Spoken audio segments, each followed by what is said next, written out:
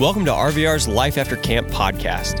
Learn about the camp and retreat ministries of RVR at rivervalleyranch.com. Enjoy.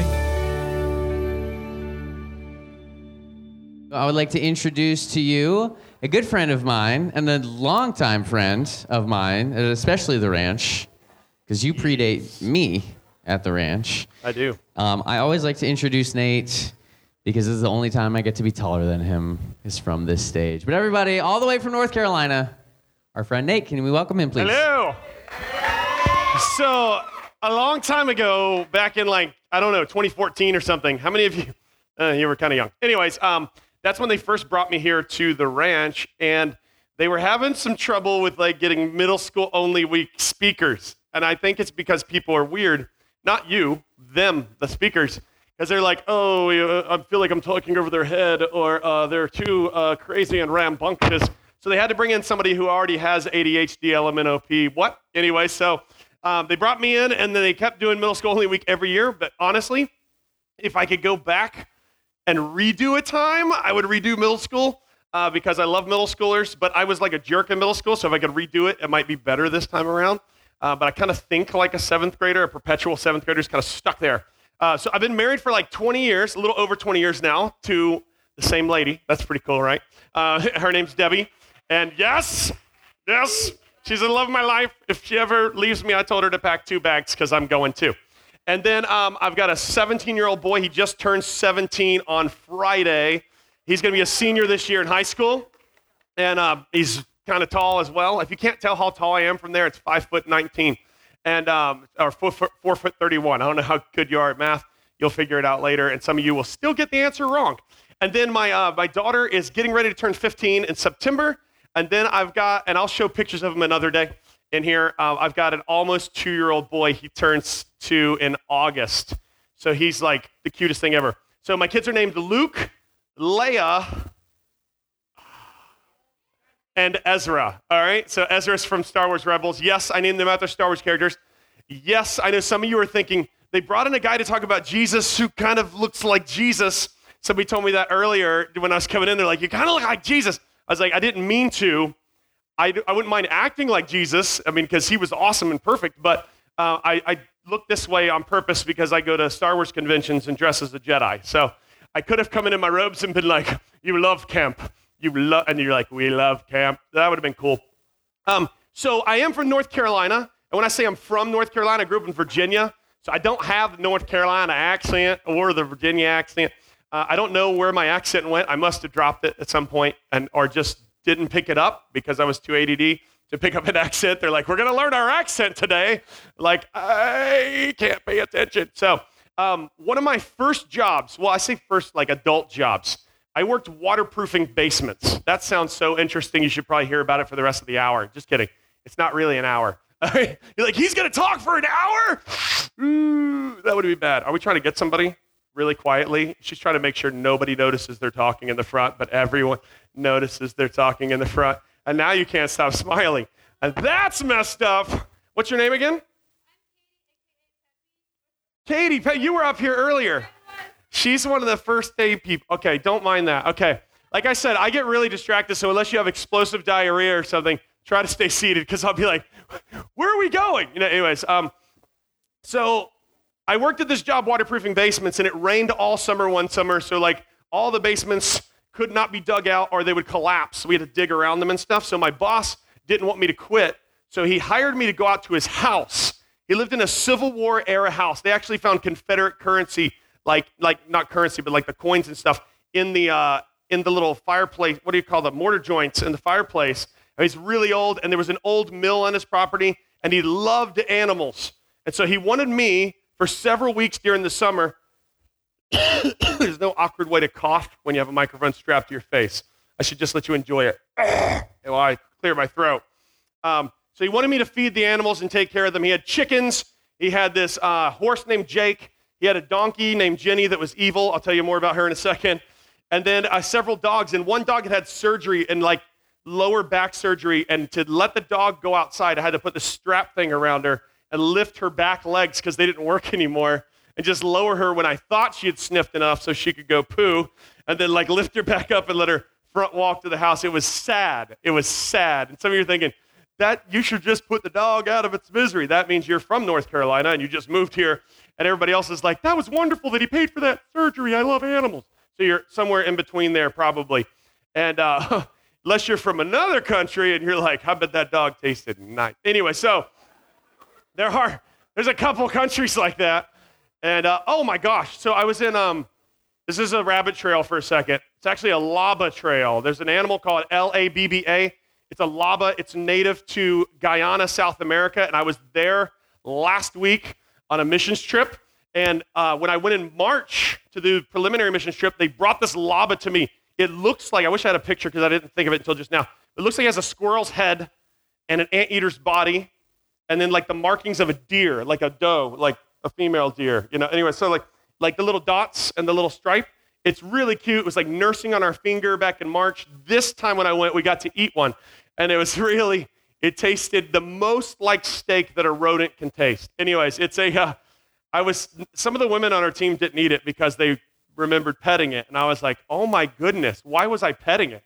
I should have taken a bite. Anyway, so I'm sorry if that offends you. If you're like, I cannot believe it. Okay, so let me get back on track. What were we talking about? Waterproofing basements, the dog, anyways, the donkey. We'll get to the donkey in a second. So one thing he wanted me to do was feed the animals. The other thing he wanted me to do was to move a bunch of stuff out of a building. Let's see if we can see that building on the screen. It's the next slide. I'm pretty sure it is. If it's not a Bible verse, it's the slide with a picture. That's it. Okay, so I'll go up here. This is Kelso Mill. It's on Kelso Mill Road and whatever other road that is. I can't remember. It was a long time ago. But on this side of the mill, you can see like a red barn with a white roof. You see that? All right, so that lean-to coming off of it, the shorter roof, wasn't there yet. That barn was falling over. Like it had a really bad foundation. It had just basically, the people who built that barn did not build that mill. That mill had like this giant cornerstone in the corner, a bunch of other things that they built around it, and it was like, it's like 150, 200 years old or whatever. The barn, not so much. The barn was about to fall over. So he's like, okay, before I come back in a couple weeks, feed my animals and take everything out of the barn and put it in the mill. Because we were going to shore up the barn, like get it square again, because it was like the leaning barn of Pisa. And then we're going to like shore it up and then add that lean-to make it square so it will just stay there, right? So I go into that barn, and it's in that fence right there, that little fenced area where Jake, the horse, is, and Jenny, the donkey. And Jenny's not my favorite donkey. As a matter of fact, I don't really trust donkeys because of Jenny. She always tried to bite me. She would she would come up behind you and like start, if she missed you, she just got part of your shirt, but then she wouldn't let you get away. And I just didn't like her very much. She was a mean donkey. Jenny is a female donkey, by the way. That's the name for a female donkey, is the Jenny. He didn't even give her a good name. So she's a Jenny. And one time I saw Jenny and Jake eating right in close proximity to each other, right? And so Jake's just leaning down like a horse does, eating his grass or hay or whatever the green stuff is that's growing up. And Jenny just looks back at Jake while I'm weed eating on the other side of the fence, and just hauls off with both back legs and kicks him in the face. Like, what a punk. Anyway, so like I could hear it like crack, and Jake comes up, hits Jenny in the back with both hooves, and I've never clapped so hard. I was like, yeah! Stupid donkey. Anyway, she goes up over the hill. Donkeys, when they're really injured, sound kind of like a goose, like a dying goose, because normally like, but this is like, so it like goes up over the hill, and she's gone. Well, this particular time, I'm trying to get everything out. So I find all these sheets of plywood. So I'm carrying anybody ever carry a sheet of plywood over your head? They're pretty hard to do, all right? So I'm carrying some of those. The half-inch aren't that bad, but he had some 3/4 inch too, like you put down for flooring. So I'm carrying these things. I'm just like, oh my gosh. I'm taking them over. I'm keeping an eye on the pasture. There's a hill you can't tell. Oh, you can tell in the second picture. See that hill behind the mill? Anyways, she's over there somewhere, and I'm trying to avoid her. And I'm carrying these back and forth, and I'm putting them inside the barn. And then finally, I get to this old piano that's in the barn. Like an old piano, like ivory. That's illegal. Like ivory keys.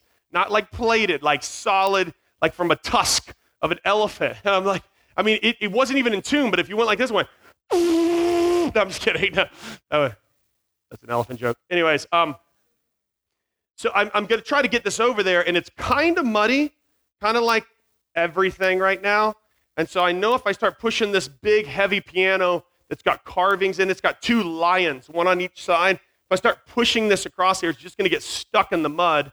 And the more I push, the bigger the mud pile in front of it, like a snow plow, but for mud. And so I had to go back in and get some more of the plywood I'd already taken in. I laid the plywood on the ground because there's a slight, you can't tell in the picture there, but this area right here, where the barn is like way over here. It looks really close there, but it's over here. And there's a slight incline up to the door in the back side of the barn. So I lay all this wood down, and I've got to push this piano at a slightly uphill angle. And I'm pushing this thing, and you might think, oh, you can push it. You're a big dude. I wasn't a big dude at the time. So I'm 6'7". I just ruined the math for you. But 6'7", and I weigh 250 pounds right now while you're looking at me. At the time, I was 6'7", and I weighed about 190 pounds. So if you take 60 pounds off of me, I look like, if I had a hairdo like this at the time, I would have just looked like a mop. Anyways, so I'm trying to push this piano, and I get it on the plywood, and I start pushing it across there and everything, and I must be like a sheet and a half, 8 feet, that's 12 feet, about 12 feet across there, when all of a sudden I look, and Jenny's just standing there. I never heard her walk up. I didn't see her walk up. All of a sudden, what is that noise? Can you guys hear that? It's probably the microphone trapped in my beard. Anyways, was that what it was? The microphone trapped in my beard. My beard's like... Anyways, so I look, and Jenny's just standing right in front of me. She looks like a... donkey's head kind of looks like a bowling ball pin upside down. Have you ever noticed? And then they've just got the ears there, but she's just kind of doing this, just looking straight at me. And I'm like, go on, Jenny, go on, because I'm pushing the piano. It's not like I can let go and lead her away. She's just standing there staring at me. I'm like, go on, Jenny. I'm trying not to look away from her because I don't want her to turn around and kick me or anything. And so I push a little bit. I look. She was staring at me like this, and then I look again, and she's like this. I push it a little bit more. I look again. I'm like, okay, I know what's going on here. I was like, go, get. And she's backing up closer to me, but she's still kind of at an angle. So I just kind of smack her on the behind real quick. I was like, get. She turns back around and goes, Arr! I'm like, oh my gosh. If she kicks me and a piano rolls over me, it's going to be a couple weeks before anybody even knows I'm here. So I start pushing it again. This time she's getting braver, and she's looking dead at me. I'm not looking away because I know what's going to happen. I'm like pushing blind here. I might accidentally go off the end of the plywood or something, and she's just doing this. And I'm really worried now that I'm not going to be able to reach her, all right? So I put my hand against this piano and reach out as much as I can to try to smack her in the behind. And I'm going to hit her hard this time because I need her to go. And I missed. And as I missed and kind of came back towards the piano because I thought I was going to lose it, she kicks with both feet, and I can feel the wind. Feel the wind. I didn't have a shirt on, and I was, I was like a xylophone back then. Anyway, so I push up against this. I can feel the wind of her legs. And when they go back down, I can't get back with my hand, and I just take my leg, and animal rights people, just chill for a second. It had to be done. And just kicked her in the backside as hard as I could. I'm so glad I have my Crocs in sport mode, or that would have hit you in the face. I flipped it back just a little while ago, just in case I got crazy. And the donkey just goes up that hill right there. She's on the other side. And now I'm in oh, thank you, Lord mode. But also she might be coming back. So I'm just double timing on this piano, just trying to get it up there. And I look up on the top of the hill, and over the hill, there's the upside down bowling pin, just the head. Looking over she's just sizing me up. I'm like, oh, ever Jesus Take the Wheel? Remember that song? Jesus, take this piano. Jesus, kill the donkey. Something. Jesus, do something. Just a heart attack. Just, yeah. He didn't do it. He loves donkeys too. And she starts running down, and if she had ran straight at me, I would be dead right now. I'm not telling you the story. But she's zigzagged, she was trying not to fall down the hill. She's like, Just like, I push the piano in the last little bit, and as she's coming at the door, I slide it shut. I was scared to death. When I told my boss about it a couple weeks later, what had happened, I left out the part about kicking her, by the way, because he was an animal lover. I mean, if he would keep a dog around and pay whatever thousands of dollars he did for the surgery, surely he would bury me on his property somewhere and nobody would ever find me. So I'm like, okay, so here's what happened with your donkey.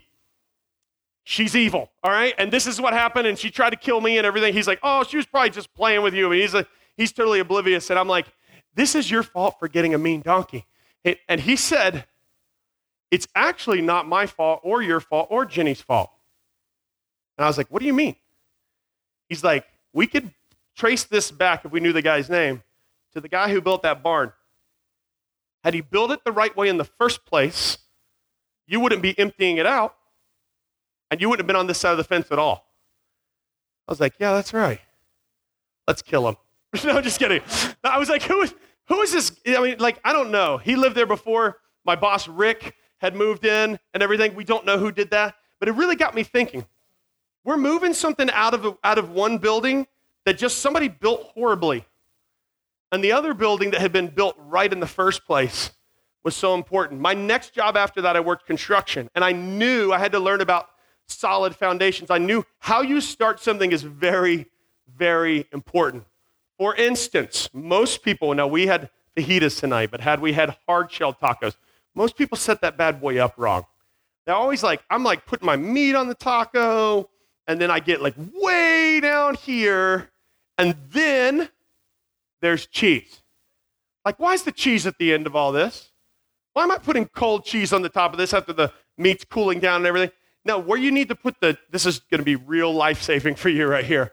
Put the cheese on the hard-shell taco first. Then the meat melts it. Then when it inevitably breaks the first time you pick it up, it holds together.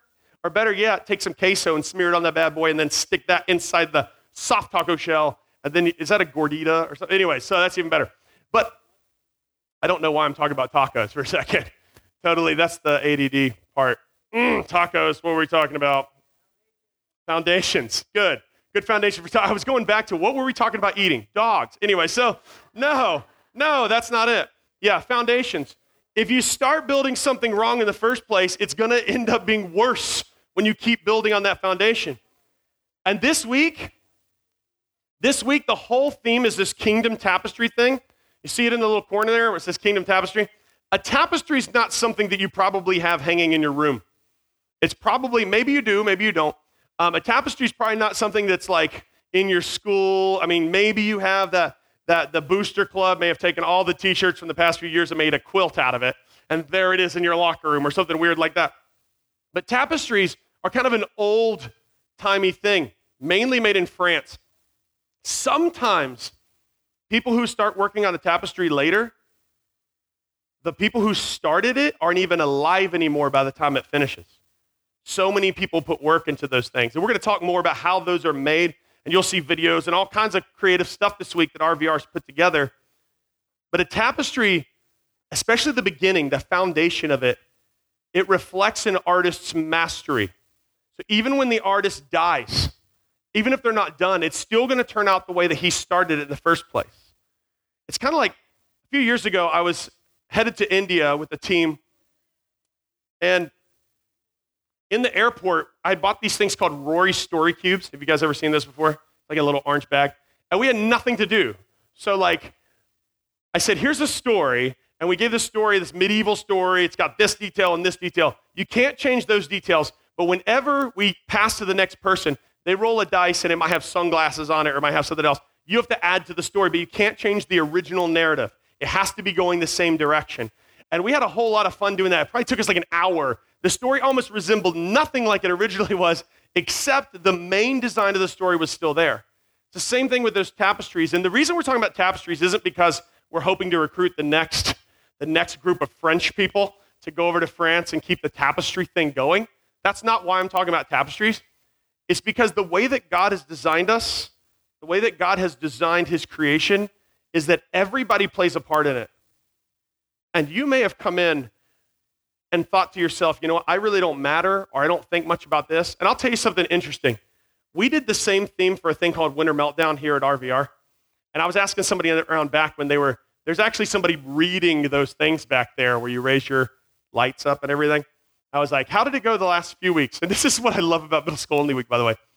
In the other weeks, people just raised their hands. Like middle schoolers are like, we got to say something about this. That's me! Anyways, so you guys were a lot louder. I could tell that out here.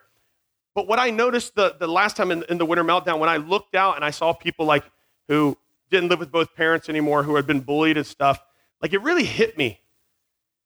Because I know that we don't all come in like coming from a really great background necessarily, or we feel like everything's going well. There may be people who are here who have attempted suicide or thought about it, or people who are struggling in who they are and who their identity is. Like all kinds of stuff you might be struggling with, or you've been abused or bullied, and we come in and we think, how am I at all important to this God you're talking about?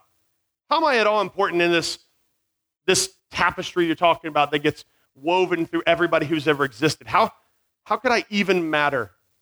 Like, wouldn't you just forget about it, lay a good foundation, build with some good materials? Sure, but why me? How am I important to that at all? In Ephesians 2, verse 10, this is something the Apostle Paul wrote to a group of people in Ephesus back in the day, and this is on modern day, it would be in Saudi Arabia, all right? It was called Asia Minor at the time. And he wrote this about who you are and about who I am. He says, we are God's handiwork, created in Christ Jesus to do good works, which God prepared in advance for us to do. This wasn't written originally in English, it was written in Greek. So that word handiwork, which we don't say a lot, like you don't like your mom didn't pick you up from kindergarten, is like, and you hold up your picture and you're like, look at my handiwork. Like we don't say handiwork much, right? The other word it can be translated into is masterpiece. That you are God's one-of-a-kind masterpiece, created in Christ Jesus to do some awesome things he prepared for you to do. That tells us several things. One, you're important to God. Two, you're one of a kind. Three, Jesus made you and cares about you. Two, he's got a purpose. We're on four. Four, he's got an awesome purpose for you. There's things he prepared in advance. Like before you were born, before I worked waterproofing basements, before my parents even thought of me, before their parents were born, like way back, God thought about who Nate was and what Nate was going to accomplish in his life. And some of the things I wouldn't accomplish because sometimes I kind of choose my own way over God's way. And he thinks you're awesome. He thinks you're pretty fantastic. The ideas and the plans that God has for you are huge. The things that he wants you to do are amazing. And some of us, honestly, we might go through our whole life and miss out on that. I didn't accept Christ and like really turn my life over to Jesus till I was 15. And some people will say, you know, everything I went through made me who I am today. I don't think that way for me personally. Maybe you do, that's okay. I think, man, if I could have turned my life over to him 1 week sooner, I would do it. 1 month, 1 year, 2 years sooner would have been amazing. Because there's a couple people that I really had to really work hard with to get them to trust me again. 2 different people that I used to ridicule and bully nonstop that both told me that they thought about taking their life as a result of the way I treated them. If I could go back and undo that, and they didn't have to go through that pain because of me, I would do that in a heartbeat. I think of this time that you have, and some of you guys are younger than I was when I accepted Christ. This time that you have where you could make a decision to follow the one who created you and figure out who you are and what God's created you to do, how awesome that would be. I've heard this for years in church because I grew up in church. Maybe you did, maybe you didn't. It's totally cool if you didn't. But I always heard like man was made in God's image. And so I had this idea in my brain because women and men are we're not shaped exactly like each other, right? Don't get all middle schooly now and be like, but anyways, we're not. So I thought maybe just men were in God's image and women were kind of like us in a way, but that's not what the Bible says at all. As a matter of fact, in Genesis 1:27, like this is the first chapter where it's talking about God creating us. It says, so God created mankind in his own image. In the image of God, he created them, male and female, he created them. That we're all in the image of God. Male, female, doesn't matter. Like there's something about you that looks like your creator. There's something about the things that the sense of justice you have, the sense of love that you have, those types of things that are part of, and I've seen a couple of people so far, by the way, I do see you. I see a few people raising their hand and stuff. I'm going to be here all week. So if you've got like questions, please come up and ask me those questions. But I know in a group of middle schoolers, if I take one question, we'll be here for 3 more hours. Because if people are like, I have eaten dog, right? So like just hold on to this. I do want to talk to you about the questions you guys have.